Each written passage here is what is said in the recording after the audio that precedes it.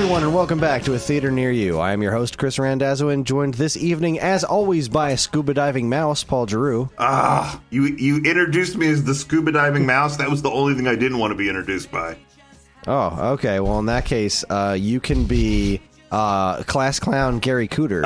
Class clown Gary Cooter. So he said, what does he say? He says, my poem, here's my poem about chicks. Sometimes I think that I'm so far below them. Sometimes I think that I'm so far above them.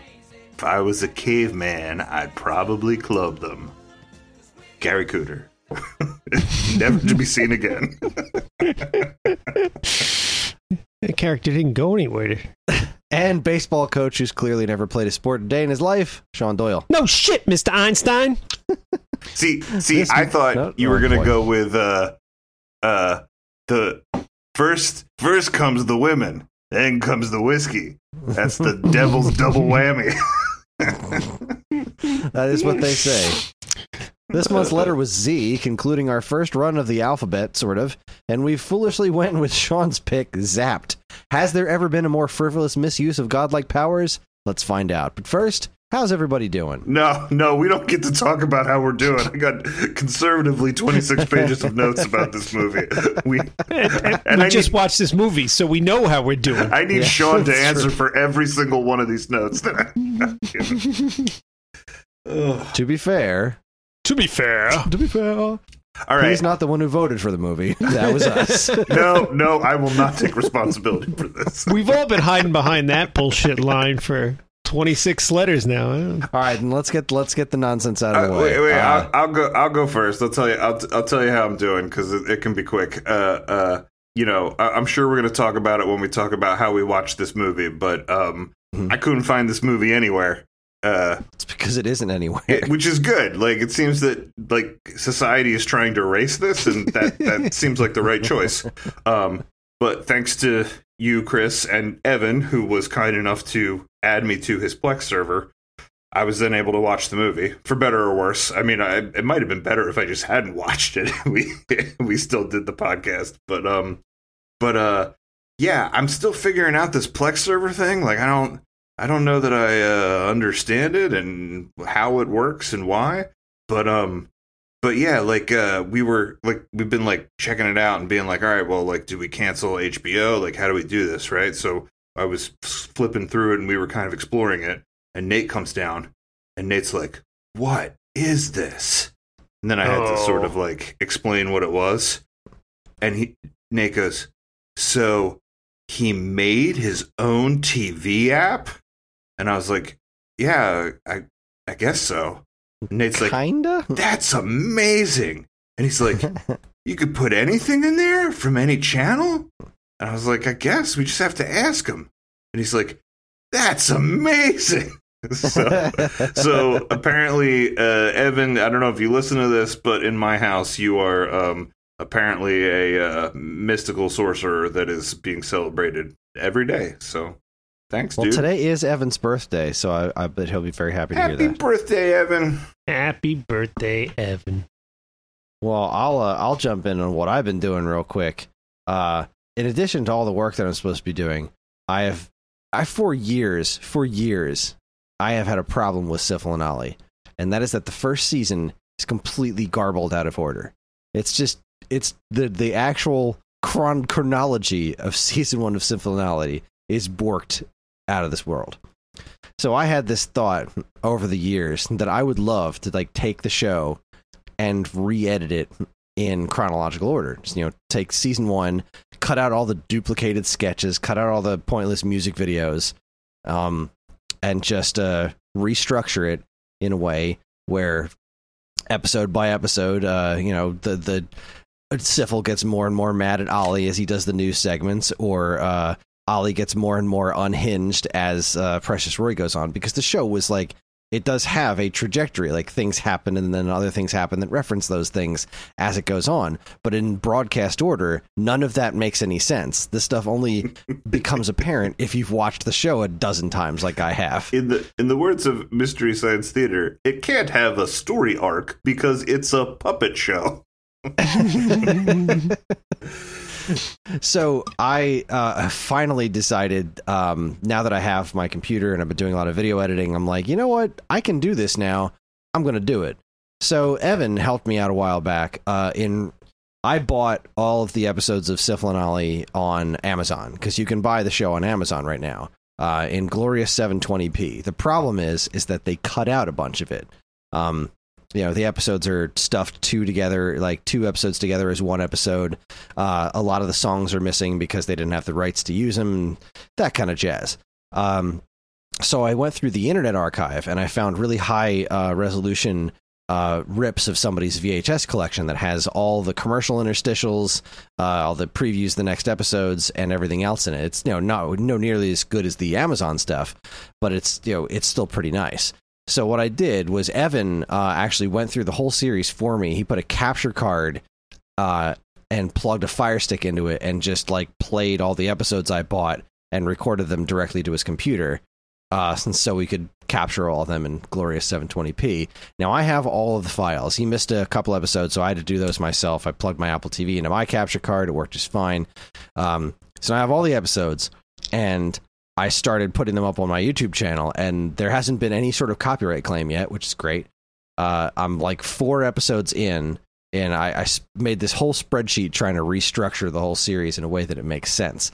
But today I fell in this rabbit hole because there's a Syphil and Ollie subreddit that I kind of poke my head into every now and then, and I said 3 years ago that I want to try to do this, and since I started it, I decided to jump back in and say, hey, I'm finally doing this. And this other guy jumped in and said, oh my god, somebody's actually doing this. I have a whole spreadsheet about this stuff. So I went into this rabbit hole today trying to match episodes to Ollie wears a specific shirt for 5 episodes in a row. So the first 5 episodes he's wearing an orange shirt, and then the next 5 episodes he's wearing a black shirt.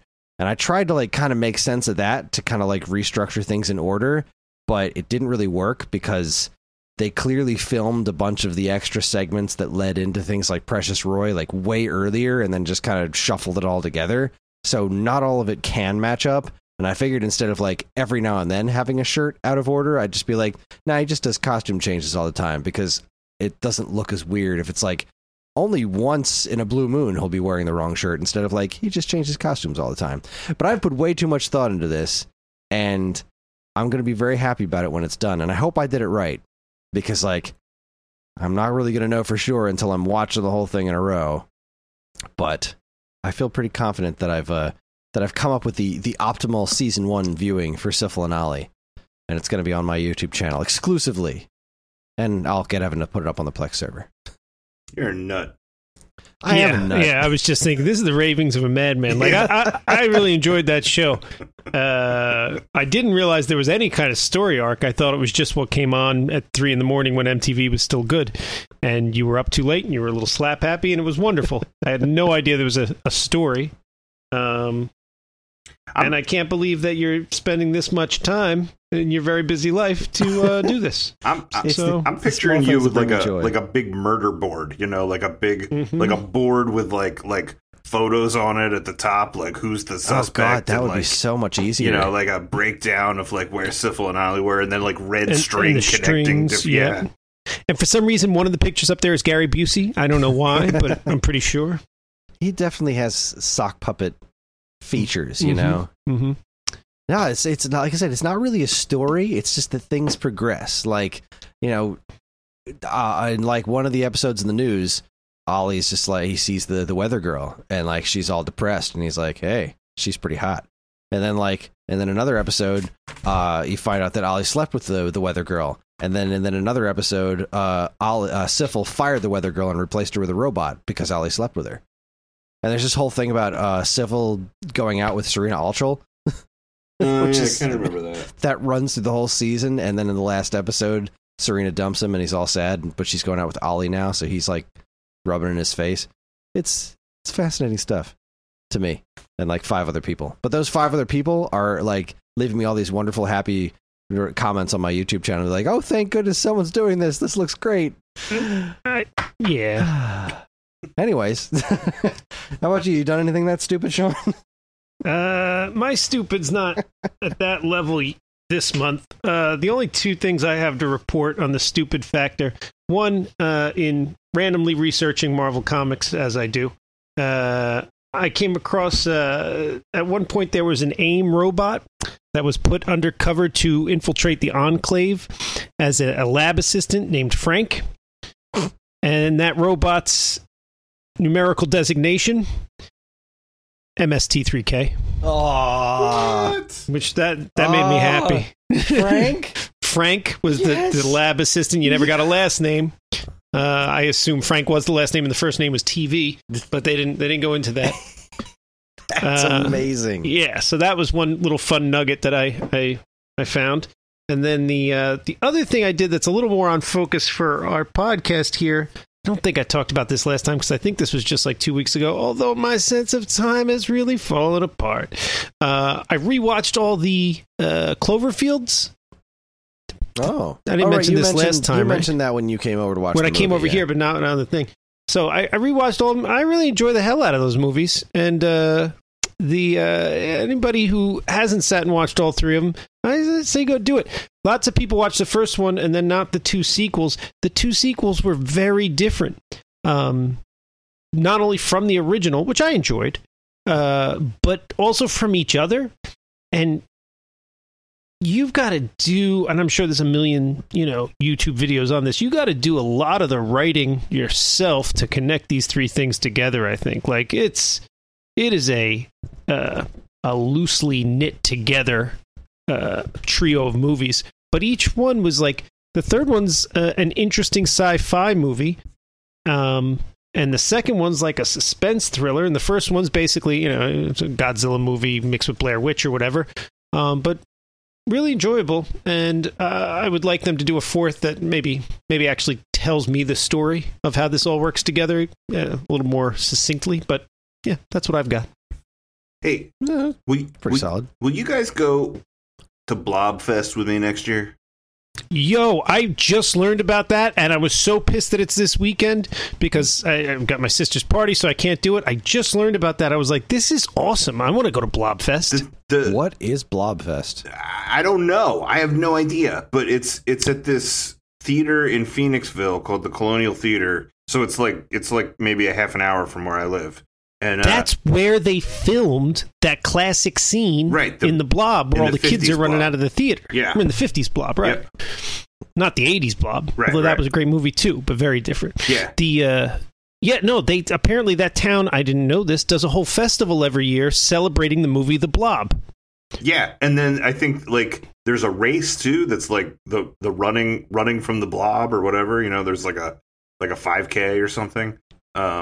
And yeah, they do movies. I guess they show the Blob as part of it. But God, I would hope so. This weekend, the Sunday is an MST3K-a-thon, and like people from MST3K are supposed to be there. Jonah and Joel and Emily. But I have no idea if it's movies that have already, like, if it's old movies. I have no idea if it's new movies. I don't know if it's live. Like if it was like a live riffing thing, I would totally pay $200 to see it. But like if they're just going to show movies that I already have on DVD, like I don't want to see it. But I don't know. Whatever it is, they're not going to do the Blob. They're performing at Blobfest. They're not going to do the Blob. I don't know. I have no idea. Is there any riff tracks for the Blob? I don't even know. I don't know. I can't say that this MST thing will be part of next year's one. But like, I just think I'm fascinated by the idea of it. I think we should all go next year. Like, I don't have $200 this year. I probably won't have $200 next year, but like, we should just say we're going. I agree. I love the concept of any town being like, we're going to celebrate this random thing every year, and like to just pick that movie. Like, I am not talking ill of the 50s Blob. That's a great movie, but to dedicate a day every year, like. How many things get their own holiday? I mean, everybody celebrates, every town has like, you got your winter holidays, your Christmas, your Hanukkah, you got 4th of July, you got Memorial Day, you got Labor Day. And this town's like, what should we add to the basket? I know, Blob Day. Are you kidding me? I love you. I love you for being that random. So, yeah, no, I'm in. I was pissed that it was this weekend. I just found out about it a couple days ago. I think Paul, you mentioned it to me a little while back, and I was unsure, mostly because, like, again, throwing dollars at things, not my forte these days. But hey, maybe next year. I think the town where this movie from tonight was. I think maybe this was supposed to be in Indiana. I'm looking up Ralph Waldo Emerson High School, which is obviously not a real place, but there's a junior high. No, maybe California. Maybe there's some place that does a Zapped festival every year. Wouldn't that be great? God, I hope not. This doesn't seem like the kind of thing that people should be proud of. It's more of the shame of a town. Not at all. Not at all. I was almost wondering, Chris, if I should ask you if we should try to do some kind of disclaimer at the front of this, like in the show notes or something, that like some kind of trigger warning thing that there'll be like, oh my God, discussions of sexual assault. But I also think that, like if there's people that listen to our podcast and go, oh, I should watch Zapped, that's the next movie they're doing, at least they're not going to be able to find it. So, like, yeah, you should definitely set up a warning. I thought you were going to say at least they won't be able to find us. It seemed like you're right. Thank God. God, I think we're totally going to hear from Scott Baio though after this episode. Like, I would imagine so. He seems like the kind of guy that would take this personally. Listen to our podcast? He seems like he would listen to this episode, because if somebody's talking about something he's done in his past, he's probably going to look it up. That's so weird that you had the same thought I had, right? Because like I thought of Family Guy, right? Remember the episode with about James Woods? What? James Woods? No, the episode about Luke Perry, where Peter writes the article right. that Luke Perry's gay, and then like and it's all in good fun because Luke Perry voiced Luke Perry in the show. But then he's like sitting by his pool and he's like, all right, time to read every high school newspaper and see if anybody mentions me this week. Like, I totally think that's what Scott Baio's doing. Like, I think Scott Baio wakes up every day and it's like, well, I wonder if anybody's talking about Zapped. So I think we're going to hear. You think we have high school newspaper levels of cred? I don't know. No, I just think that's the kind of guy that Scott Baio is. Like he's 100% like making sure people are still talking about this movie. Not talking about the sequel though, because he wasn't in it. Do we have to? So his character was mentioned by name. Did you watch the sequel? Not all of it. I skipped through it just out of morbid curiosity, and wow. It's basically the same movie. Oh, Did we ever confirm whether the Zendaya movie... Zendaya? I don't know. Zendaya, yes. What's the Zendaya movie about? Is it about her getting psychic powers? Is it a remake? Or? I only watched 20 minutes of it, but I wish that was the movie that I had sat down and watched. No.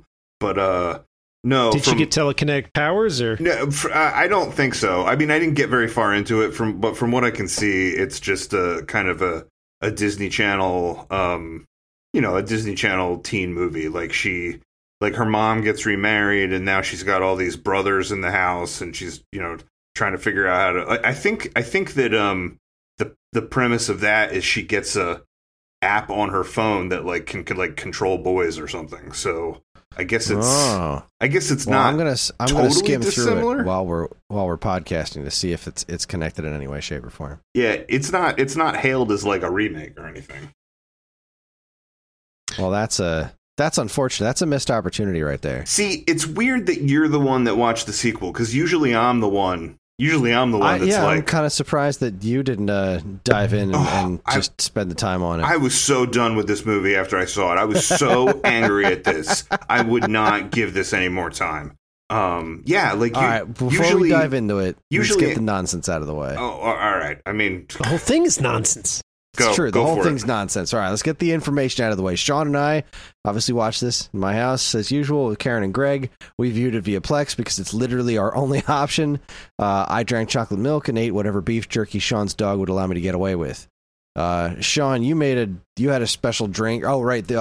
Karen came up with the idea that the food tie-in could be microwave popcorn because you zap it in the microwave. Genius. And Sean made some kind of drink. Electric lemonade. Because electric zapped. It all kind of works. Does it have whiskey in it?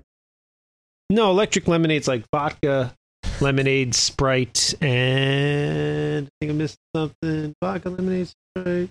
There's something else. I'm genuinely disappointed that I didn't know ahead of time that I could have just been eating salami that whole time. I told Greg to stop and buy a salami because we needed one, because my brother-in-law, Keith, when he found out we were watching this, he was like, that's one of my favorite movies of all time. And he just looks at me and he goes, shh, no shit, Mr. Einstein. He was like, you need to bring salamis. You're going to want salamis as your snack. Like, all right. And then I told Greg to get salamis and he showed up with beef jerky, which is close but different. That was perhaps the only part of that movie that I would like to see survive. That weird pot dream sequence with Scatman Crothers, where where he's being chased by where he's biking with Einstein and being chased by his wife, and she's hurling sausages with a bazooka. Like, we should put that on YouTube, and we should just erase the rest of it. I did really like that scene, start to finish. And you know what? Scott Baio wasn't in it. When he first goes into the dream sequence, Scott Baio's got his back turned. It may or may not be Scott Baio hovering over a table, and he's like, hey, I can't even remember the character's name now. What's Scott Baio's name in the movie? Barney. Who cares? Barney. Hey, Barney, is that you? And then Einstein interrupts, and he goes, Barney works with me now. And you never see Barney in that scene. They Scott Baio'd out. That's genuinely disappointed that it wasn't Yahoo Serious. Paul, how about you? What did you? Obviously, you watched this via Plex. What else did you eat anything or drink anything special other than tears? Yeah, I watched it in the fetal position, crying over my cookies and milk. No,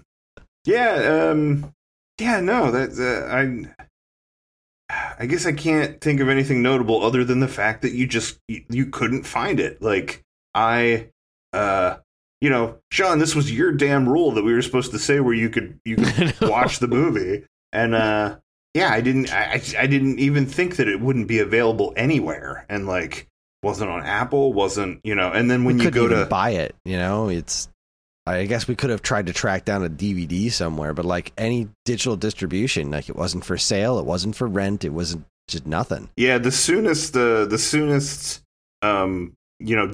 that would ship to my house was dubbed in Portugal. So I would have had to watch it with the subtitles, which again might have been a better experience. I'm not really sure. May have made it better. But yeah, Evan putting it on that Plex server was the only way I was able to see it. And yeah, I had some milk and cookies, and then I watched it late after everybody went to bed. But then, I felt like I was basically like, Sherry, I know you like to watch these movies, so you know what we're talking about. But I was like, I'm warning you, like, you're gonna hate this one. And she's like, how bad could it be? And I was like, I'm warning you. So she watched it last night. And I kind of came in and out of the room. I put Nate to bed and I went and made dessert and stuff like that. So I was in and out. So I didn't totally subject myself to it again. But she was like, oh God, like Chris should put a warning. Oh man. Yeah, it's not okay. Yeah, not at all. So Zapped was released on July 23rd, or unleashed as it were, on July 23rd, 1982. And was distributed by Embassy Pictures. It was written by Robert J. Rosenthal and Bruce Rubin, shame on them, and directed by Robert J. Rosenthal. I think you got to put written in air quotes. Sprawled across a series of napkins by. Yeah, well, I really do think that this movie, yes, I'm sure that somebody wrote it, but there was so much in this movie that was engineered to just we want this to happen, so what do we have to do to make that happen? There was nothing. Yeah, there was no real through line. There was just sort of interconnected moments, mostly centering around sexual assault. So we will get there. Let's see. Rubin's other writing works include Deep Impact and Stuart Little 2. This explains so much. While the director and co-writer Rosenthal's other directorial works include something called Malibu Beach, which had a picture of a butt on the front of it, and absolutely nothing else. So the nonsense guy teamed up with the butt guy, and they made this movie. The movie stars, I'm using that term very loosely, Scott Baio, Willie Ames, Felice Schatcher, Heather Thomas, Robert Mandan, Greg Bradford, and Scatman Crothers. Tells the story of a young high school student who accidentally gives himself telepathic powers, which he uses to sexually assault women and occasionally cheat at gambling, which is where he draws the line morally. I'm so glad you mentioned that too. I mean, well, you know what? Let's get to that later. It's the closest this movie had to a plot because, like, clearly the entire purpose of this movie, like we talked about Weekend at Bernie's too, being like, look, we got this ticket to this island and we're going to shoot it every way we can. And we're just going to use the flimsiest excuses we can to do these things. This is so much less than even that. This was, I want to give a kid the power to rip women's clothes off so we can show boobs. Like I want to have a movie about a kid who can show people's boobs with his mind. That's what we want. Well, I did do a little research on this. Did either of you? God, no. Oh, well. I did enough research to write down what I just read. That's as much time. I was busy re-editing sock puppets, Paul. All right. I have some information that's going to make this both better and worse. God. Yeah, I have a couple things that are going to shed some light on this and that I think we need to discuss in this podcast. But this movie apparently initially was supposed to be PG. They made the movie intending it to be a PG movie about a high school kid that gets these powers and like what he does with the powers. And then apparently what happened was, I guess it was 2 years before that Porky's came out.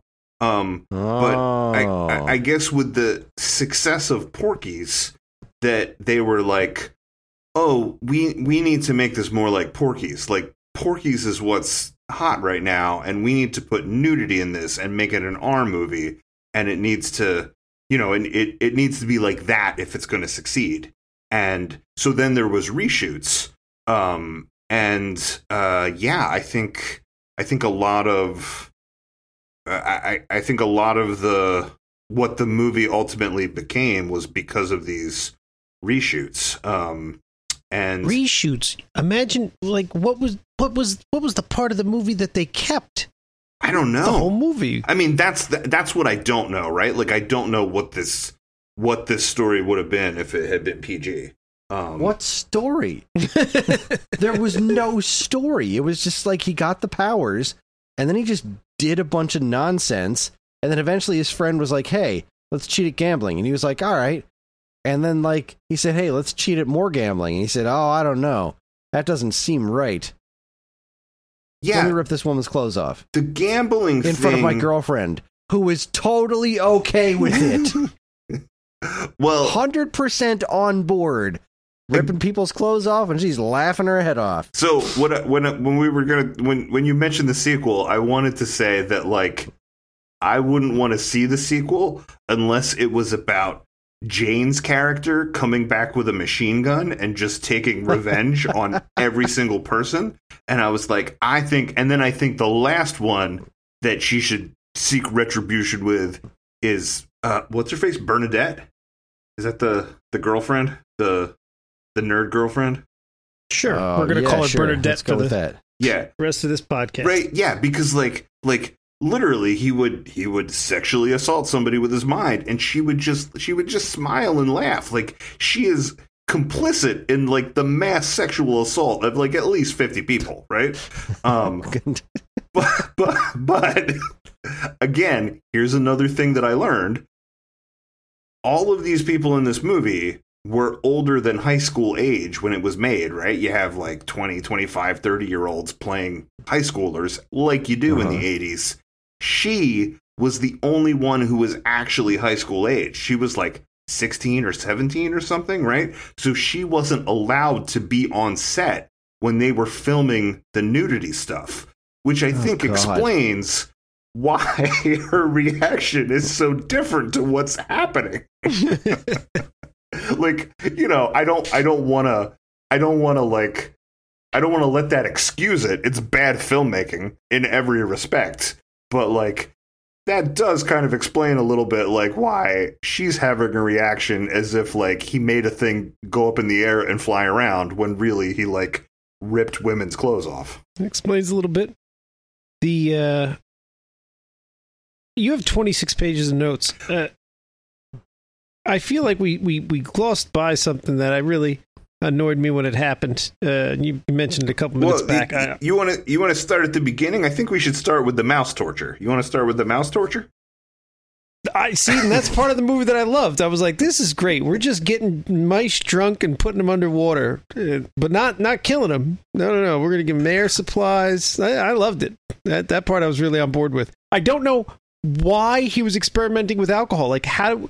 I understand that the beer got in there and that made the magic happen, which I kind of get, but it seemed like an unnecessary, like it could have just been a chemical. Like, I don't, the whole thing with the mice never came back either. When I was looking for the movie and I couldn't find it, on Amazon where it says movie not available, the one thing that you're able to do is watch a clip from the movie. And I guess they chose the very first clip, right? They chose the opening, like 2 minutes of the movie or whatever, right? So, like, before I found the thing, before Evan provided the thing, I watched that mouse scene, and, like, I laughed hysterically. I was excited for the movie. I was like, this movie's going to be so fun. Like, I looked at that stupid mouse scene, and I was excited for this movie, because, like, it was so stupid. I love it when there's science that has absolutely no practical application. Like, it reminded me of Lawnmower Man, right? Where we're watching them make the monkeys do VR, and it's like, well, like if the monkey was doing a VR of like swinging through the jungle, like that'd be one thing. You could like test what it's doing to his mind, but like you were having the monkey playing a first-person shooter game. Like that's not that's not applicable science, like I felt like it was the same thing with this. He says, we want to test the effects of beer on like deep sea diving. And I was like, yeah, but you're doing that with mice. They don't go in the water. Like there's no practical application for this science. It's just mouse torture. Plus, even if that's somehow directly related to human beings, who's like, let's figure out exactly how much beer we should let our deep sea divers have. What? Why? The answer's none. None beer. Yeah. In most sporting events or, things like it, yeah, I think it's been tested that beer is, the antithesis of what you need. I'm drinking beer right now. I'm a proponent of beer. I'm on beer's side. But yeah, no, deep sea divers, whilst diving, let's just not drink right now. When you come up later, sure. Do you guys remember the lab that we had in high school where, like, nobody taught in it? Like, kids could just go in and, like, do weird experiments and, like, grow things in a greenhouse. You guys remember that lab? And they gave you beer to experiment with. Yeah, and they had time. And, like, to only the there. kids had the keys to it, right? Like, the principal and stuff didn't have keys. Like, it was like our lab. Remember that lab? We spent a lot of time in there not existing. I have some information. Okay, the Zendaya movie is in no way related to Zapped. It is indeed about she gets like a cell phone that can control men, and she tries to get them to like dance better or something like that. All right, cool. You want to talk about that movie? The sequel, however, Zapped Again. I flipped through about like half the movie. It's basically the same movie. According to Wikipedia, the plot is Kevin Matthews becomes a new pupil at Ralph Waldo Emerson High School. The woman that was like weirdly attracted to the principal that they just did an entire subplot about for no goddamn reason. She's like the new principal of the high school. Only actress they could get back. Kevin Matthews, rejected by the trendy Key Club, instead joins the Science Club. There he accidentally discovers a number of vials that were made by a former student, Barney Springboro, in the original film, hidden behind a panel in the lab. After drinking the contents, Kevin develops psychokinetic powers. He amuses himself by lifting girls' dresses and humiliating the Key Club jocks, becoming popular in the process.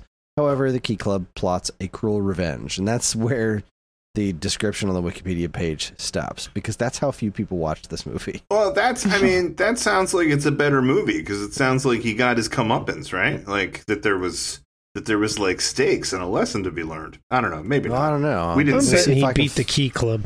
See if I can flip through it and find out what happens. But it was from all I had seen, it was basically the same principle. Like, it's just like, all right, I'm gonna like throw a bunch of bread around, or I'm gonna like rip this girl's shirt off, or I'm gonna rip this dude's pants off, or something like that. It's just more. He's like the shittiest possible version of the shittier dude in Weekend at Bernie's, except a high school student. And it's like, well, I have these psychic powers. I'm just going to sexually assault people all day, every day. Yeah. But is there more of a plot? I don't know. I got it on mute right now, and it's so far so good. I don't know. Yeah, I don't know where to. I sort of don't know where to start with this like long list of notes I have, because there's so many things I want to talk about. We could talk about what Chris just talked about, the whole relationship between the principal and the one teacher. Which, like, the principal clearly wasn't into at first. He had some sort of thing in that weird newspaper that kept having weird headlines. You remember that? Yeah. The headlines were all, like, in a different color, too. They were trying to make you see them. I can't remember what the hell it said. But they were weird. I was like, why are they pointing this out? And then he meets her at the thing, and they go right to having sex in that restaurant. Which Chris pointed out, or somebody pointed out, the tablecloths were real short for what they were trying to accomplish here. There was so many scenes that didn't have anything to do with the rest of the movie that you almost had to go like, well, what scenes did have to do with the movie? But yeah, most of the stuff with the teachers seemed like a super weird side plot. I would say even before the stuff with the principal and that teacher, what was her name? Mrs. Bernhardt. I guess Gary Cooder calls her Mrs. Bernfart. But I think even so clever. Before that thing, there was that scene where what's his face? Willie Ames' secretary. Character. Yeah. Peyton goes in there and hooks up with the secretary. What the hell was that about? What was that about? I mean, I think it was just a Porky's reaction, right? Like, we need to put more boobies in it. This movie needs more depravity. Did you see her boobs in that scene? I don't think you did. Oh, I mean, no, I think she. I just meant, well I guess, women in a state of undress. You know, sometimes it had more sex in it, right? I was gonna, because you're right. Lots of scenes were clearly just vehicles to get the boobs out. Right. We didn't need to see grown women's boobs. We needed to see grown women pretending to be high school students' boobs. That's what we needed. But I feel like that scene didn't even accomplish that goal, and never came back. Like, they just moved on from there. Like, I don't know. That character kept being in the movie, but only to assist the principal in his, which was also weird. She was just assisting him in getting some. Right. And so that didn't really matter. Right. And it didn't accomplish that gratuitous goal either. That secretary character then just became part of the principal and the other teacher's weird subplot. And as far as Peyton goes, it would be one thing if that scene was in there to set up the kind of character that he was, right? Like, if he was this slick ladies' man character, and then you're getting this thing where he's, I don't know, going out with everybody, and then he's got the secretary on the side. I'm not saying it's a great use of that scene, but if it was to somehow give you more of an insight into where they're going with Peyton's character, that would be one thing. But it wasn't. Then he just turned into trying to make Jane's life awful, right? That became Peyton's whole story arc, is fucking up that girl's life, right? So that was the one scene that you're like, all right, why is that in here, right? And then they do that stuff with the secretary and the principal, that she's helping him with the one ads, and he's going to go on this date, and then it's ultimately him and that teacher, which again, like super unnecessary like storyline. I guess it could have been funny if it was a little shorter, right? Like, I guess if the gag was he walks in there, it's like, oh, here's the date, you know, they're excited, then it's like, oh, you know, and like if there's a moment like that, and then yeah, I guess they could still hook up, but like it needed to like end on a punchline, right? Like there needed to be a thing that happened, and then boom, punchline, and the scene's over. Like instead, what happened was like they go under the table. Then the waiter comes over. He says they need more time. Then the waiter comes back and like he spills the wine and everything. And then they come out and like everybody's staring at them. And at that point you're like, this is gross. And I've been watching it for a long time. Yeah, the bit with the waiter went on too long, but could have almost it wasn't a great joke, but at least it was a joke. And maybe you're right. If that was structured a little different, maybe that could have been the punchline they left out on. But instead, you just stuck with it. And again, it wasn't a gratuitous excuse to get boobs on the screen, which at least I understand. It's like, all right, that was our goal. We wanted to get some boobs on the screen. It wasn't that. So they had to still be going for humor, but they just kind of petered out. Yeah. Right? Like the waiter was it again, the waiter's reaction to him, and he spills the wine, and at least that is a joke. Not great, but it's a joke. And then it was a long scene. And it wasn't even that like Family Guy kind of humor, right? Where like the joke, like there's a joke, the joke goes on, and then it keeps going on, and it keeps going on, and it keeps going on, and it kind of then circles around to like being funny again. Like it wasn't even that kind of thing. It was just uncomfortable. It was just uncomfortable. So while you were talking, I'm still streaming the skimming through the sequel, and it seems that the girlfriend eventually gets powers too. So she like got revenge on a bunch of like pretty girls in the locker room and made them smear makeup all over themselves. That's how I like to get revenge. Make people smear makeup on themselves. Yeah, and I think that the teacher that was banging the old principal, who's now the new principal, is now banging the coach, the gym teacher. The gym teacher's in it too? Oh, it's a new gym teacher. Oh, wow. He just means that lady sleeps with whoever she works with. Yeah, and now she's waving a dildo around. So at kids. Yes. Nice. At children, yeah. This Scatman Crothers as the gym teacher who looked like he hadn't played a sport in his life was, I'd say, my favorite part of this movie. Certainly. I like, and you know, again, not that it's a hallmark of a good movie or that it made it in any way watchable. But I guess it was that like good kind of bad where I'm like, because it was him, I'm laughing. And like, he comes into that lab and I'm like, why the fuck is the coach coming into this lab? Like, it already doesn't make sense that there's this lab that only these students use and the principal doesn't have a key to. And that, you know, Scott Baio's in there like cooking up weird concoctions to mice, and that they're growing weed in there, and that there's alcohol, and like it makes no sense. But then the fact that the coach wanders in there and it's just like, let me look at this shelf of chemicals, that's where I keep my whiskey. Like it was one of those things where it's like, we need this to happen, all right, just do it, just put it in the movie. Like, I liked how matter of fact everybody who found out about the psychic powers was like, oh, telekinesis, all right.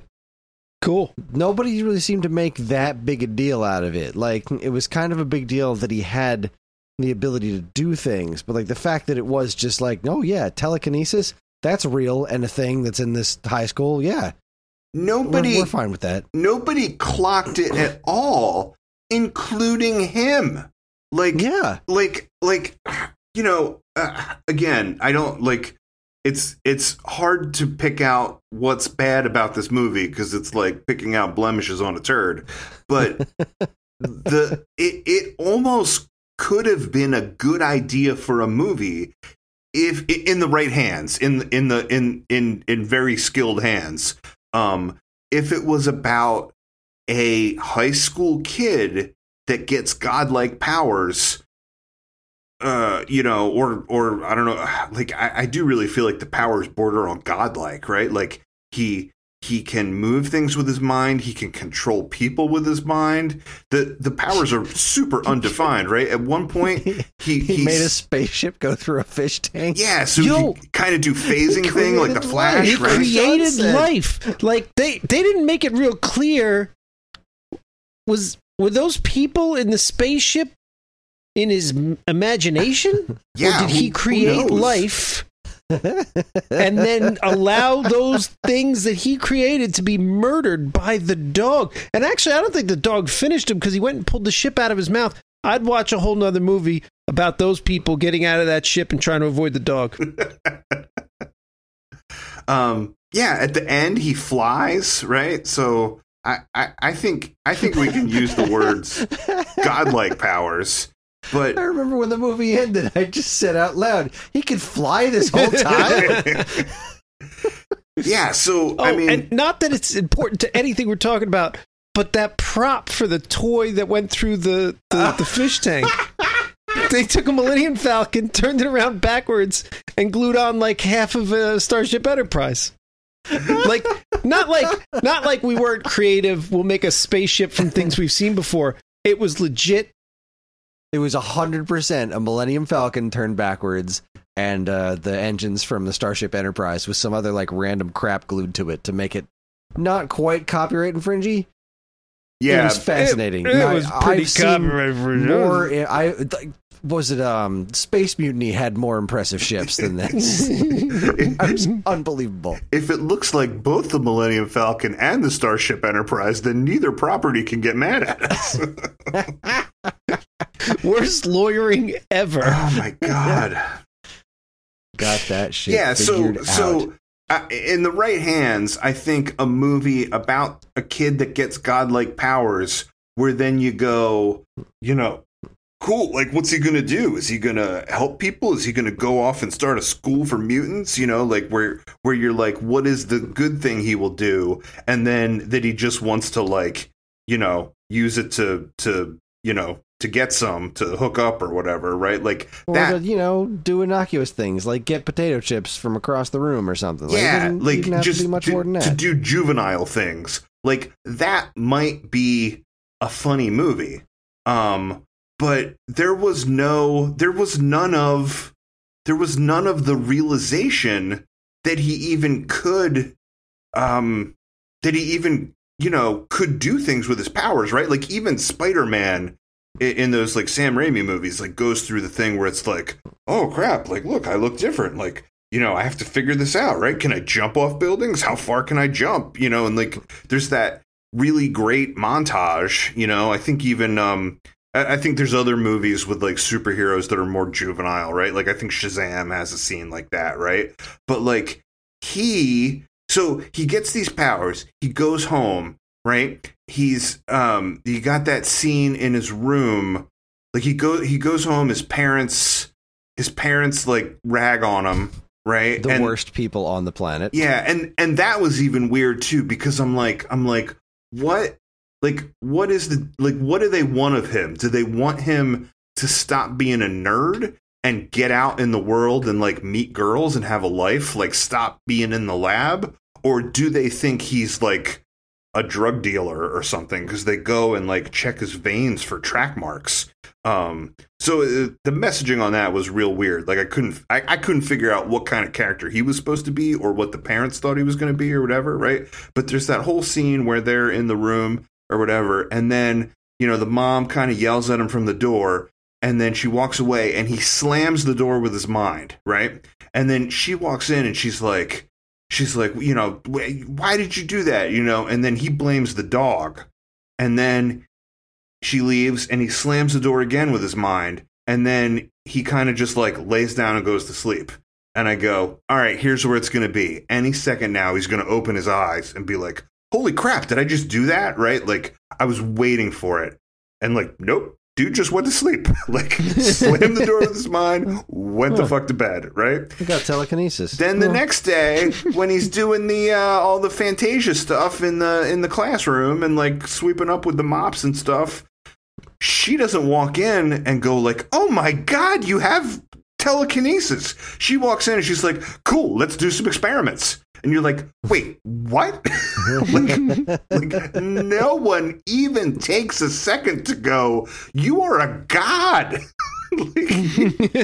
This should not be scientifically possible. This is fascinating. It's all very matter of fact. It's bananas. And the only one who has any actual ambition with what to do with the powers is his friend who wants to cheat at gambling.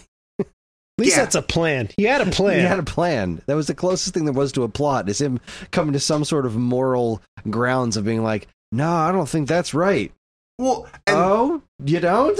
And that's about gambling, right? That's what made me feel like Bernadette was the villain of the movie, because like Bernadette keeps giving him this line of like, "What are you doing? What are you doing with Peyton? Are you just trying to be Peyton Jr.? You guys are going to go gambling. All you want to do is like use these powers for gambling, you know, blah, blah, blah," right? And I'm like, dude, use the powers for gambling. Like, I would much rather you get on a plane and fly to Vegas and use your powers to make some money where you're stealing money from an insured casino than to use your powers to sexually assault 50 different women at the prom, right? Like, going to Vegas, I think, is a better choice, just goals-wise, right? But, like, Bernadette's like, "No, you can't gamble." But then, like, when he's ripping clothes off people, Bernadette's like, "Hee, hilarious sexual assault." Hilarious. Not for nothing, she was kind of a bitch to him in the beginning, right? Before he had the powers. And then he gets the powers and she's all nice to him. Whereas his friend was nice to him, or at least was consistent to him throughout, right? So his friend's a little bit of a dick, but, you know, stuck by him in the beginning where she was a bitch. And then he gets powers, and now she's going to be like, "Oh, we're together and I'm judgmental." This is nonsense. I didn't care for her at all. I agree. Villain of the movie. Yeah, villain of the movie. Ugh. Yeah. I give that role to the director, but second best without a doubt. Well, can we talk about Peyton and Jane? No, because I think that's my next. Oh, you said before they were trying to. It almost seemed to establish him as a ladies' man. The first scene or two, like they're walking and like two other guys come up and start talking to Scott Baio and Peyton, and you think like he's the cool guy, but then like after that scene and the scene where he does the secretary, then the rest of the movie they almost paint him as the underdog with Scott Baio, and he's trying to get with the popular girl who's looking down on him. And whatever they wanted to make us feel about Peyton, I think that the thing that set up his character forever for the movie was, I think one of the first scenes that we saw with him, they're walking down the hallway. He literally takes his camera and does like an upskirt shot, right? And like takes a picture of some girl's ass. She says, she says something to him. She like freaks out on him, right? And then he says something like, "Girls are so immature." And I'm like, okay, like you wanted to set this guy up as a dick, like you did it, like congratulations. We know what this character is about for the rest of the movie, like just with that one line. Yeah. Well, the line that I'm mad about came right after that. You quoted it. That poem from what's his name? Cooter, Gary Cooter. Yeah. So he gives the first two lines that you quoted, and then Scott Baio goes into some sort of like wet dream that we're forced to be a part of. And then he comes out of it as Gary Cooter finishes the poem with those last two lines that you quoted. But I feel like we missed like a solid stanza of that poem in the middle, and I really feel like it probably would have been the best part of the movie had I gotten to hear the rest of that poem. Yeah. Very angry. Why introduce Gary Cooter if that was the last time you were going to see him? You know, I think he was in one scene before that where he kind of like strolled into the assembly late, and then he did that poem, and then like that was it, man. Like, you know, like Gary Cooter, you should have. I don't know, like why introduce him if you're not going to use him? Yeah. So the next thing, here's another random thing. The mom with the priests, that was another setup that just didn't really pay off. Like, she had the priests come in and they were going to exorcise him, and it felt like they went to a little bit of effort to set up a comedy plot, a comedy scene, a comedy premise, and then just kind of like, I don't know, got like, they spent more time setting it up and got one joke out of it, and he walked out and went back to doing whatever he was doing. And then the dad sleeping on the couch, again, that was like a joke that they kind of set up, and you thought they were, you know, this is going to come back around, they're going to go somewhere with this, and they just didn't. It was just like, nope, he's sleeping on the couch. I can't say this movie would have been better as a well, actually, I can say it would be better as a PG movie because it wouldn't have all the sexual assault. But I can't say I can't say I know that they had a better plan for the movie if it was made a little differently. But like, I was really confused and surprised about the whole ending of the movie, because there's the whole argument between them about the gambling. She's like, you know, you're just like Peyton, you know, and rides off on her bike. And then he doesn't really learn anything because he still goes with Peyton to that frat party and they still gamble. Like, it's not as if he has a realization moment then. They still do that. I guess his turn is at the prom where he gives Peyton the tickets back and is like, I'm not going to go to Vegas with you, right? But before all that prom stuff and before all the exorcism stuff, he goes back to the lab. And I thought what he was going to do was find a way to lose his powers. I thought he was going to get rid of his powers so that he could go to her and go like, look, you're what's important to me. Like, I got rid of the powers. I want to be with you, right? Because if that had happened, then the exorcism thing would have made more of an impact, because then he would have been trapped at home without the powers and he would have had to find a way to get to the prom, right? Like the thing was, you just put an obstacle in his path, the exorcism, and he easily overcomes it. You know, like there's no struggle. He makes a dummy fly around and then he leaves. You know, like there's no like dramatic rise to unfold. It's just, you know, a goofball scene. Just, wouldn't it be great if we had an excuse for this puppet to fly around? Or even better yet, it was more like, you know what? It would be great if we had like a puppet somewhere that he could make float around and be creepy. All right, let's put that in there and figure out how to make it into a scene later. I just think that was the whole movie. We want this to happen. Make it happen. You know, what do we need to do what do we need to do to have a dummy in the fly around? This would be funny. Yeah. And man. It wasn't. It never was, and it was always awful. Yeah, I was pretty. I didn't hate it as much as. Oh God, all right, that's not true. I did hate it as much as Young Einstein, but it was just for very different reasons. Like, I do think it was a better film, I guess, than Young Einstein, which isn't really a high bar. Like, I don't know, things happened with occasional purpose in this movie as opposed to Young Einstein, which was just like a constant state of what the fuckery. But I mean, as egregious as it was, I wasn't ever bored. But you know, it was still really awful.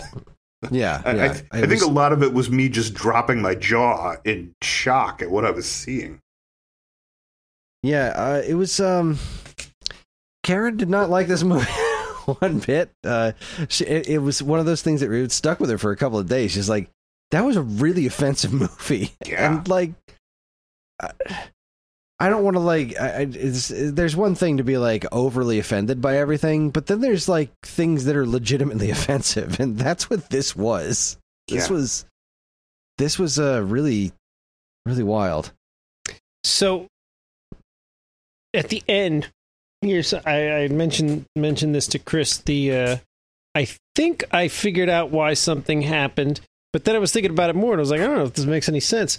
So in that last scene, the one lady, she throws I'm gonna say a watermelon at Scott Baio, and it hits him in the head, and he gets dizzy, and they use a camera thing to make you see that he's seeing double or the room's spinning or whatever. So okay, he takes this blow to the head, and then after that, he rips everybody in the auditorium's clothes off, right? And then after that, he gets hit in the head again, and he goes down. And that's when they come over and he's like, I lost my powers, right? It occurred to me while we were watching, I was like, I think that first blow to the head, because I was like, why would they do 2 blows to the head? Why make that much of an effort to show us he got hit in the head twice? Like, somehow getting hit in the head twice is the magical number that makes you lose your ESP, right? No. Or telekinesis, or whatever the hell. I think their thought was, we'll put this here, and this way when we go to show it on TV, we can just edit out the whole scene where he makes everybody in the auditorium naked, because we're never going to get that on TV. Oh my God, you're so right. You're absolutely right. It makes perfect sense. Yep. So I thought that was what the plan was. But then I was thinking about it later. I was like, you'd have to edit out half this movie. It'd be like 20 minutes long. It'd be like that time they showed Pulp Fiction on network television, and it took like 5 minutes. Like, this is what happens, Larry, when you find a stranger in the Alps. Oh, that's the Big Lebowski. That's Big Lebowski. Yeah, what happens when you find a stranger in the Alps? The Pulp Fiction, he keeps calling everybody a bad melon farmer.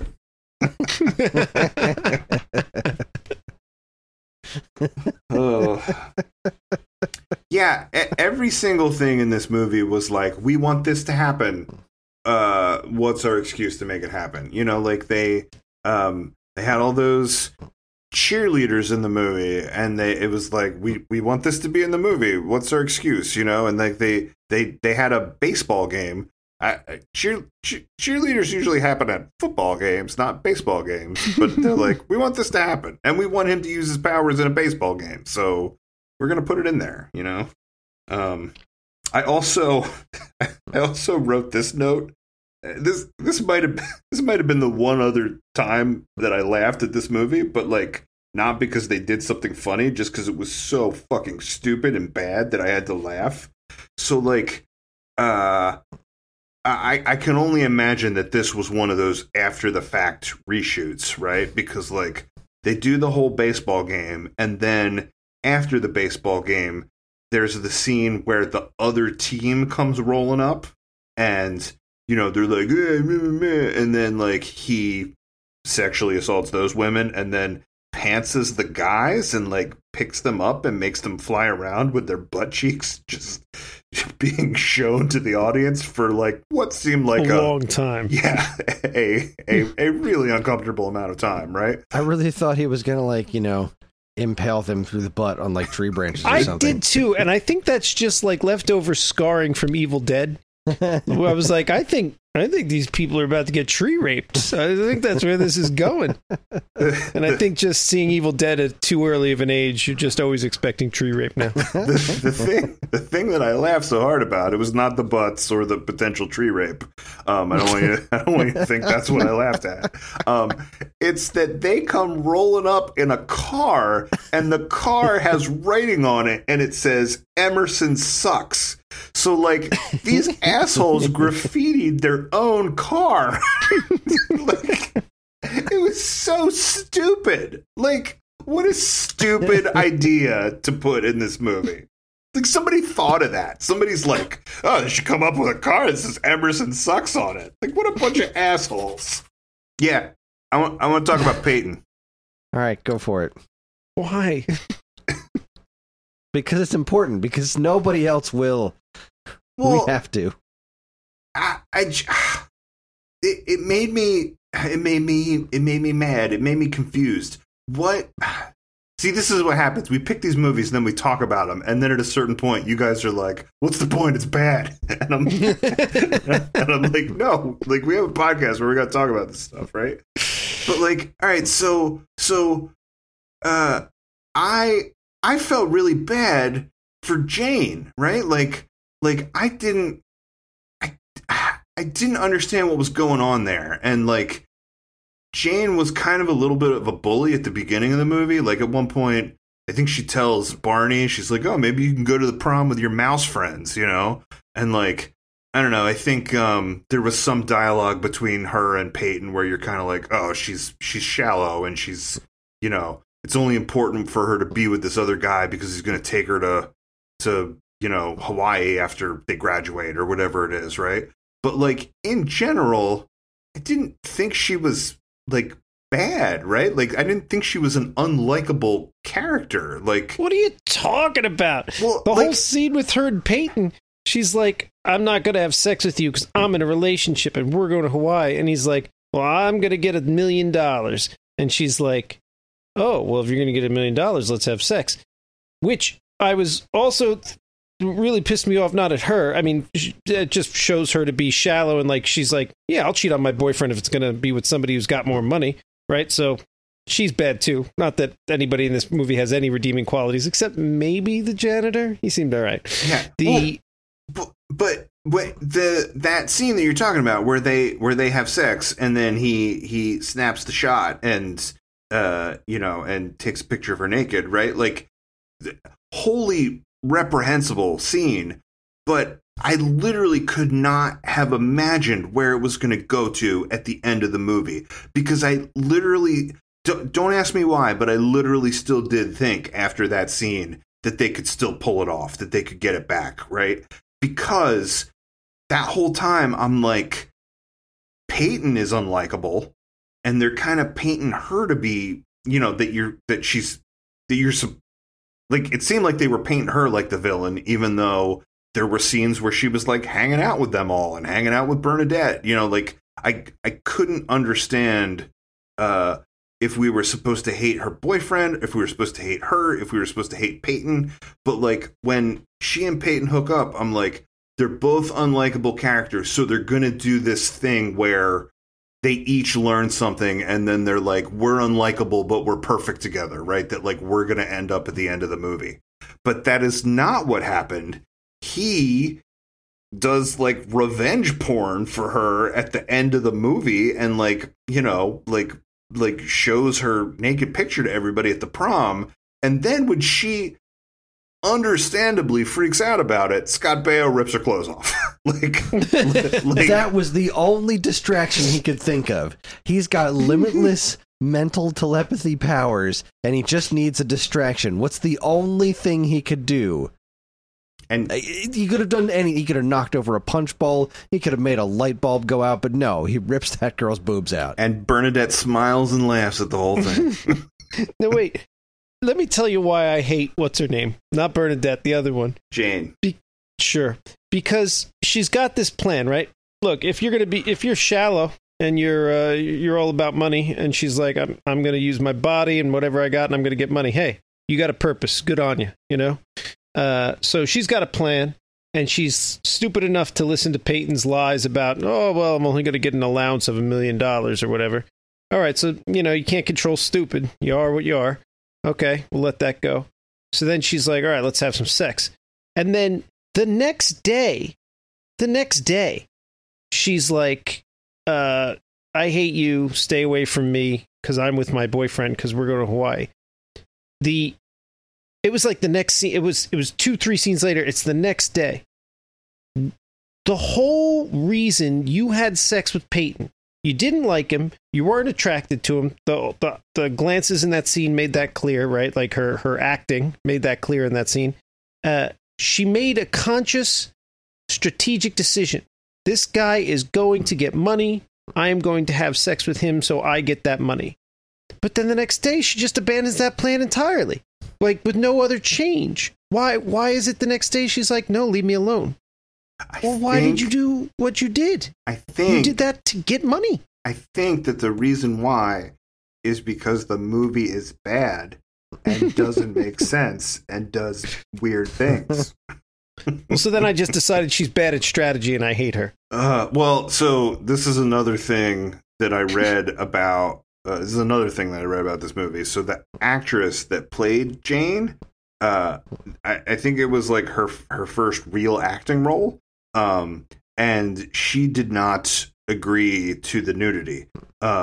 It's hard to know like what was in it originally and what was an afterthought, but like sounds like initially the movie was supposed to be PG and not have any nudity, and then they're like, oh, Porky's, you know. So like I guess for these reshoots they asked her if she would do these nude scenes, and she declined. So she didn't know that they did this until she saw the movie, and then she sued. But you know, they put her face on the picture, you know, the naked picture. So they, you know, superimposed a face, and then when Charles in Charge rips her shirt open, that's a body double. So like, I think SAG rules state that you're supposed to be able to like consult and like help pick your body double, and like they didn't do any of that. So wow, she sued. Good. Holy shit. Yeah. So like I feel bad for both Jane the character and like the actress that played her. I'll work with you on the actress, so I'm not meeting you halfway on the character. No, the character was still shit. Jane was my favorite character in the movie. Here's one for you. So this movie happens, right? And then let's just, you know, this is my moment to Hollywood. This movie happens, and Hollywood's first thought is, let's get these guys and give them their own TV series, because this shit was awesome. Bad Hollywood. Bad. Right, Charles in Charge was after this, right? Yeah. Yeah. And it was the same two people, and like, you can't tell me, and Peyton's basically playing a watered down version of the same character, right? I mean, Scott Baio's character is a little more competent and cool in Charles in Charge, obviously, but Peyton's character is more or less the same. Not that I've seen Charles in Charge in 20 years, but from what I remember, you know, he's the conniving best friend type. So yeah, just bad Hollywood. Ugh. Bad. I do not want Charles in charge of me.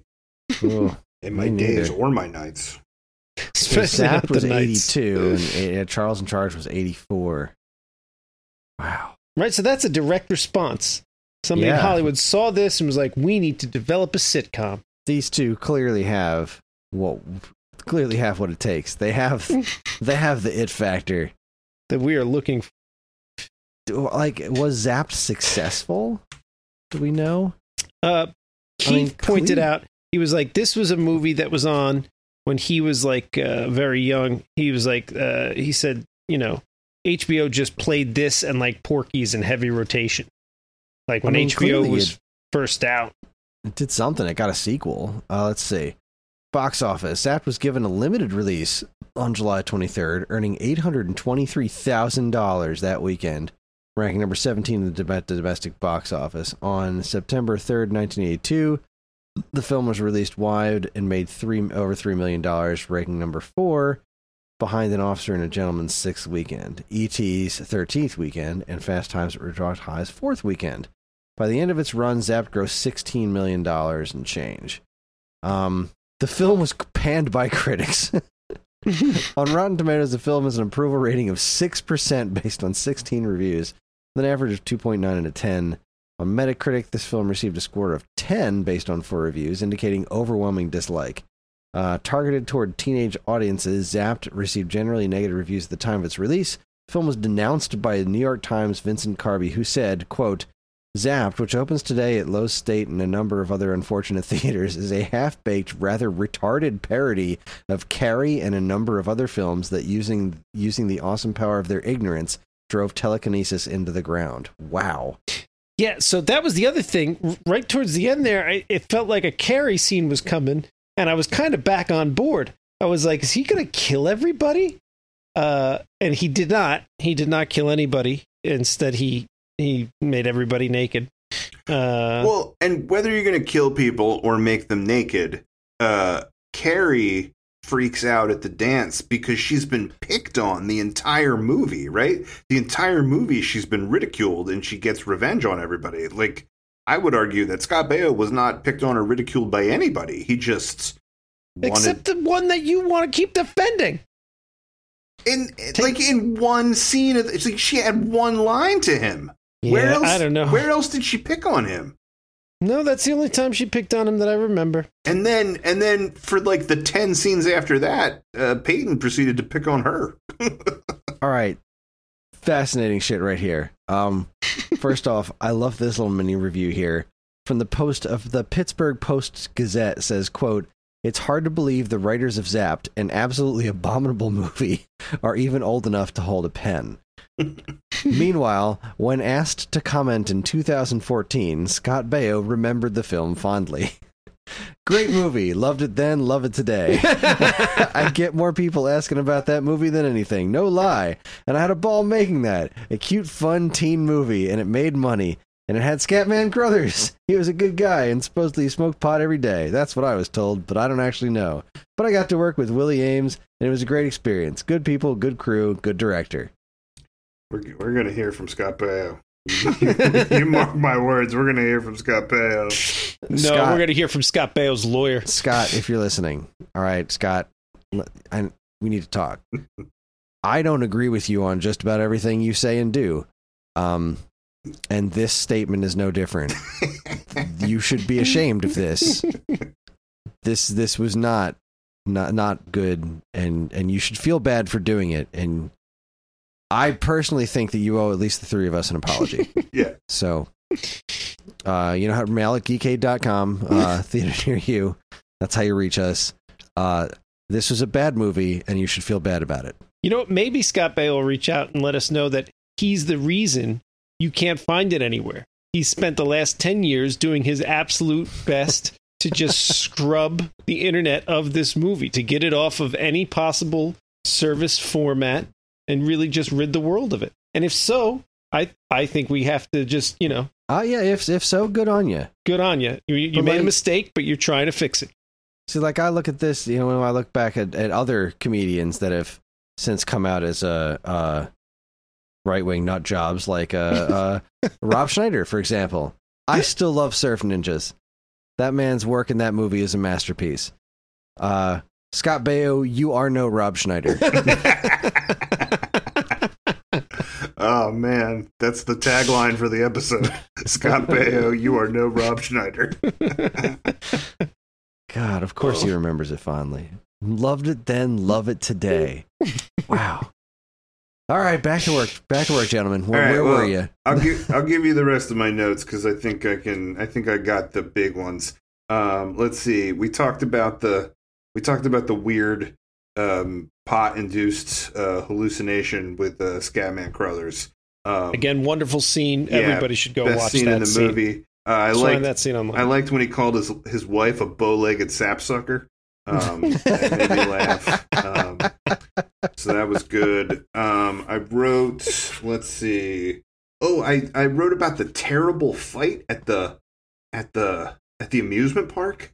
Remember they go on the tilt-a-whirl, and Jane's boyfriend like throws up and he has to leave, and then those other guys show up and they like pick a fight, and then so like Scott Baio uses his powers to like fight those guys, which again nobody was like, oh my god, you have power, like you can control people with your mind, because like it's hard to know if he was like controlling their limbs or like using his mind to control their mind.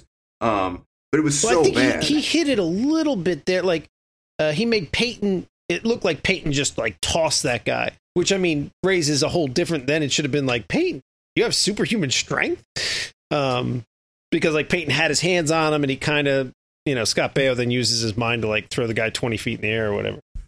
So yeah, I'm sorry. And, he hit it a little, but go ahead. And he quotes De Niro before he fights them. He like does taxi. And then everyone else around is like, "What are you doing? What are you doing?" Yeah, like he's like, "There's nobody else here, so you must be talking to me." And you're like, literally everyone else is there. Like you're not using this quote effectively. So yeah, I wrote down about that awful fight. I wrote down about the lab sex, the weird lab really sex long scene. Oh yeah. Where'd they get that bed from? Why is that bed in the lab? What is happening? Why is the bed in the school? Did they bring that bed from home? Maybe it was from the nurse's office? Why not just go to the nurse's office? No, let's do it in the lab. There's chemicals here. I love that smell. We have no chemistry. We must make our own. God, that montage was so bad. There's the one scene where like he tries to kiss her and she like says no and he looks sad and then she jumps on him and it was just terrible. Terrible all around. Yeah. I wrote down about the roulette in the frat house. Who was the nerd guy? Was that guy from like Revenge of the Nerds? There was that. Yeah, right? Cameo. He was super familiar. I think the two of them, right? Yeah, it seemed like they were a cameo from another movie. Yeah, that's what it felt like to me too. But that wasn't the guy. The scruffier guy wasn't the guy from Revenge of the Nerds. I don't think. The guy that seemed most familiar was the skinny guy with the glasses, high pitched voice, or the funny pitched voice. And I know Revenge of the Nerds was later, wasn't it? That was like 83, 84, wasn't it? Yeah, I think so. So this was 82. I think this came out first, so it can't be Revenge of the Nerds anyway. I don't know. I mean, that guy has been a nerd in like every, I mean, like, it seemed like he made a career out of it in the 80s, being the nerd. I don't know. Maybe it was the thing like with that other character. He thought, with the poem, you thought he was going to go somewhere or mean something, and it was just like, nope. We're hoping this archetype registered a laugh. Yeah, they could have brought Gary Cooter back at the frat house. They could have brought him back at the prom. Anywhere. Why introduce him? Yeah, so I wrote that down. When they get to the prom, he walks in and he gives her an orchid. Like he pins the orchid on her and he's like, it's one of the ones that I grew. And I was like, finally, the orchids. Like the principal's been talking about these orchids the whole movie. Like finally this orchid thing pays off. That was weird. Yeah. That was indeed weird. God. I think why did the principal even want the orchids? To show up his ex-wife? Yeah, I mean it was all in there in weird little nonsensical lines that made no sense. Like I thought too that that him growing the orchids for the principal had something to do with why he had that private lab, which is still completely nonsensical. And that then growing the orchids in the lab allowed him to grow pot for Peyton, I guess, which then allowed Scatman Crothers to burn the pot and have the hallucination scene. I guess really it was all for that. Maybe they just wanted to do that scene. And they shaped an entire movie around it. This is the kind of thing that always used to drive me nuts about Saved by the Bell, too. It always seemed like the characters in these kinds of things during this time just had all kinds of free downtime during high school. I don't remember there being any downtime. It was just like, all right, go get the books and make it to the next class. You went to class more than I did. I didn't know how to get around going to class. There was always like somebody around to be like, you should be in class, go to class. I didn't go to class a lot. I had a lot of free time, but I did not have a private lab that I had access to with mice and scuba gear for the mice. Sean, did your parents ever check your veins for track marks? Because I think if any of the three of us that applies to, it would have been you. Look, I never did any drugs. It wasn't me. I didn't do anything. No, my parents were pretty cool. Just massive amounts of sugar. Yeah. Well, and sure. Salt. Yeah. I'm going to blame my family for that one. The only other thing I wrote down was like at the end of the movie when he rips all these girls' clothes off and there's just breasts and bare bodies all around the prom of like people in various states of nakedness. Like one of these like underage girls runs by Scatman Crothers and he just like runs after her and tries to grab her, and then the wife like tackles him, and I'm like, cool, this is where we're at. Just sexual assault. like literally the geriatric coach is like running after an underage girl. Cool. Here we go. There it is. That's the end. That's what I got. We need to pick a good movie. Whatever we do next has got to be not terrible. No shit, Mr. Einstein. There it is. Are we done with this movie? I don't have anything else to add. I'm good. I want to put this behind me. I mean, if you're going to ask me would I recommend, I would say no, but I would also say don't bother. You won't be able to find it, and that's okay. I recommend it doesn't matter. You can't find this movie anywhere. And thank goodness for that. Thank goodness. Well, I guess it's about that time to start discussing our options for numbers. Are we? So, we're doing a number one. We're going to do a number episode. We're all good with doing numbers? Yeah, let's do numbers. Nah, because we did A through Z, but there's still a ton of movies that start with numbers, like legitimately start with numbers, not like have a number in it. You can't do the whole 9 yards. Yeah, or like I think there are some movies that start with numbers, but the word is written out. But like, there's a lot that just legitimately start with digits. So I think it's worth doing it. And then after we're done with that, then we're done with the loop of the alphabet. We're ready to start back at A. I will go first because I don't know. My only backup option is a legitimately bad movie. So instead of even suggesting Three Ninjas, I'm going to go with Three Ninjas Kick Back? Yeah, no, the third one with Hulk Hogan. No, I have not seen this movie. I do have specific memories of seeing at least most of it when I was a kid, but I don't think I've ever attempted to watch it as an adult. So I would very much like to watch 2001: A Space Odyssey. All right. So that's my father's favorite movie, and it's a great sci-fi movie, and the fact that you've never seen it is appalling to me. I've never seen it as an adult. I've definitely seen it as a kid, but I've never gone back to it as more than like a small child. So I have very few memories of it other than its countless pop culture references. And, well, yeah. It's a legitimately good movie. I am putting forth another movie I have never seen, but I think this one might be good. I haven't heard anything bad about it. I just never got around to it, and I've already forgotten the number. I'm going to say it's 1402. Anybody know if I'm right? The Sam Jackson one, right? Sam Jackson, John Cusack, some sort of like... I think it's 1408. 1408. Okay, 1408. That's the one I'm going with. I remember when there was commercials that came out for it, I was like, oh, this looks great. I love these actors. This seems like a scary, suspenseful thriller type movie or something. Maybe with a little bit of Twilight Zone mixed in. Like, I'm on board. Let's do this thing. And then I just never got around to it. So I would like to see that movie. So that's my number pick. 1408 is based on a Stephen King short story. And the short story is really good. I don't know that I thought the movie was great. You've seen it. Okay. Yeah, but it was a long time ago. And I don't want that to color our, I don't know. I don't know what to say. Like, I want it to be fair, but we all just said we should pick a good movie, and I don't know that I thought that was a good movie. I was going to say, some of my favorite movies are based on Stephen King short stories. When I say a good movie, how about I'll lower the bar and say, let's just not pick a terrible movie. Well, I'm worried that you guys might think that mine's a terrible movie. I warn you, I hadn't put a lot of thought into this until now.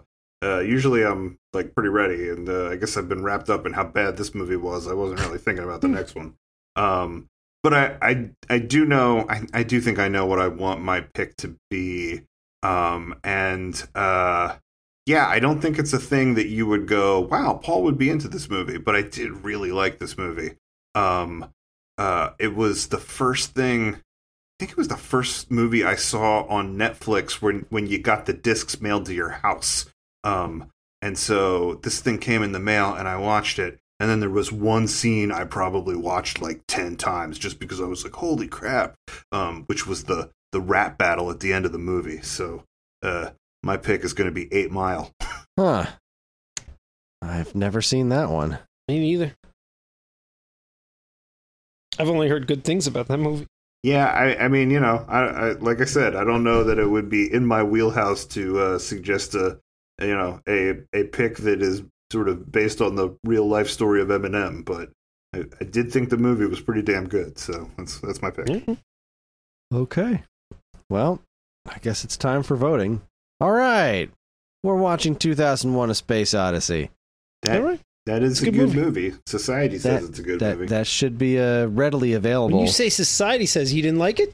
I haven't seen it in a long time either. Like, you know, I mean, like, I know it's an important movie and that it's it sort of changed things as far as like visual effects and storytelling. But like, probably when I saw it was in high school, and I probably couldn't appreciate it. No, well, we'll get to it next week, but I think there's definitely some solid criticisms for certain parts of it, but in general, I think it's great. Oh, it's from 1968, so movie making has changed a lot since then. It is available on Max, which used to be HBO, for streaming, and it's available to rent or buy on both on Prime Video or just on Blu-ray and DVD. So this is a movie that is readily available. The thing that really fascinates me about this, which I don't think I ever saw, 2010 is a sequel to this, right? Yeah. That I had one of those records, like record storybooks of as a kid. And that always had a weird, like, I was always weirdly fascinated with it. I don't remember a damn thing about it. I still have that record upstairs. I should listen to it.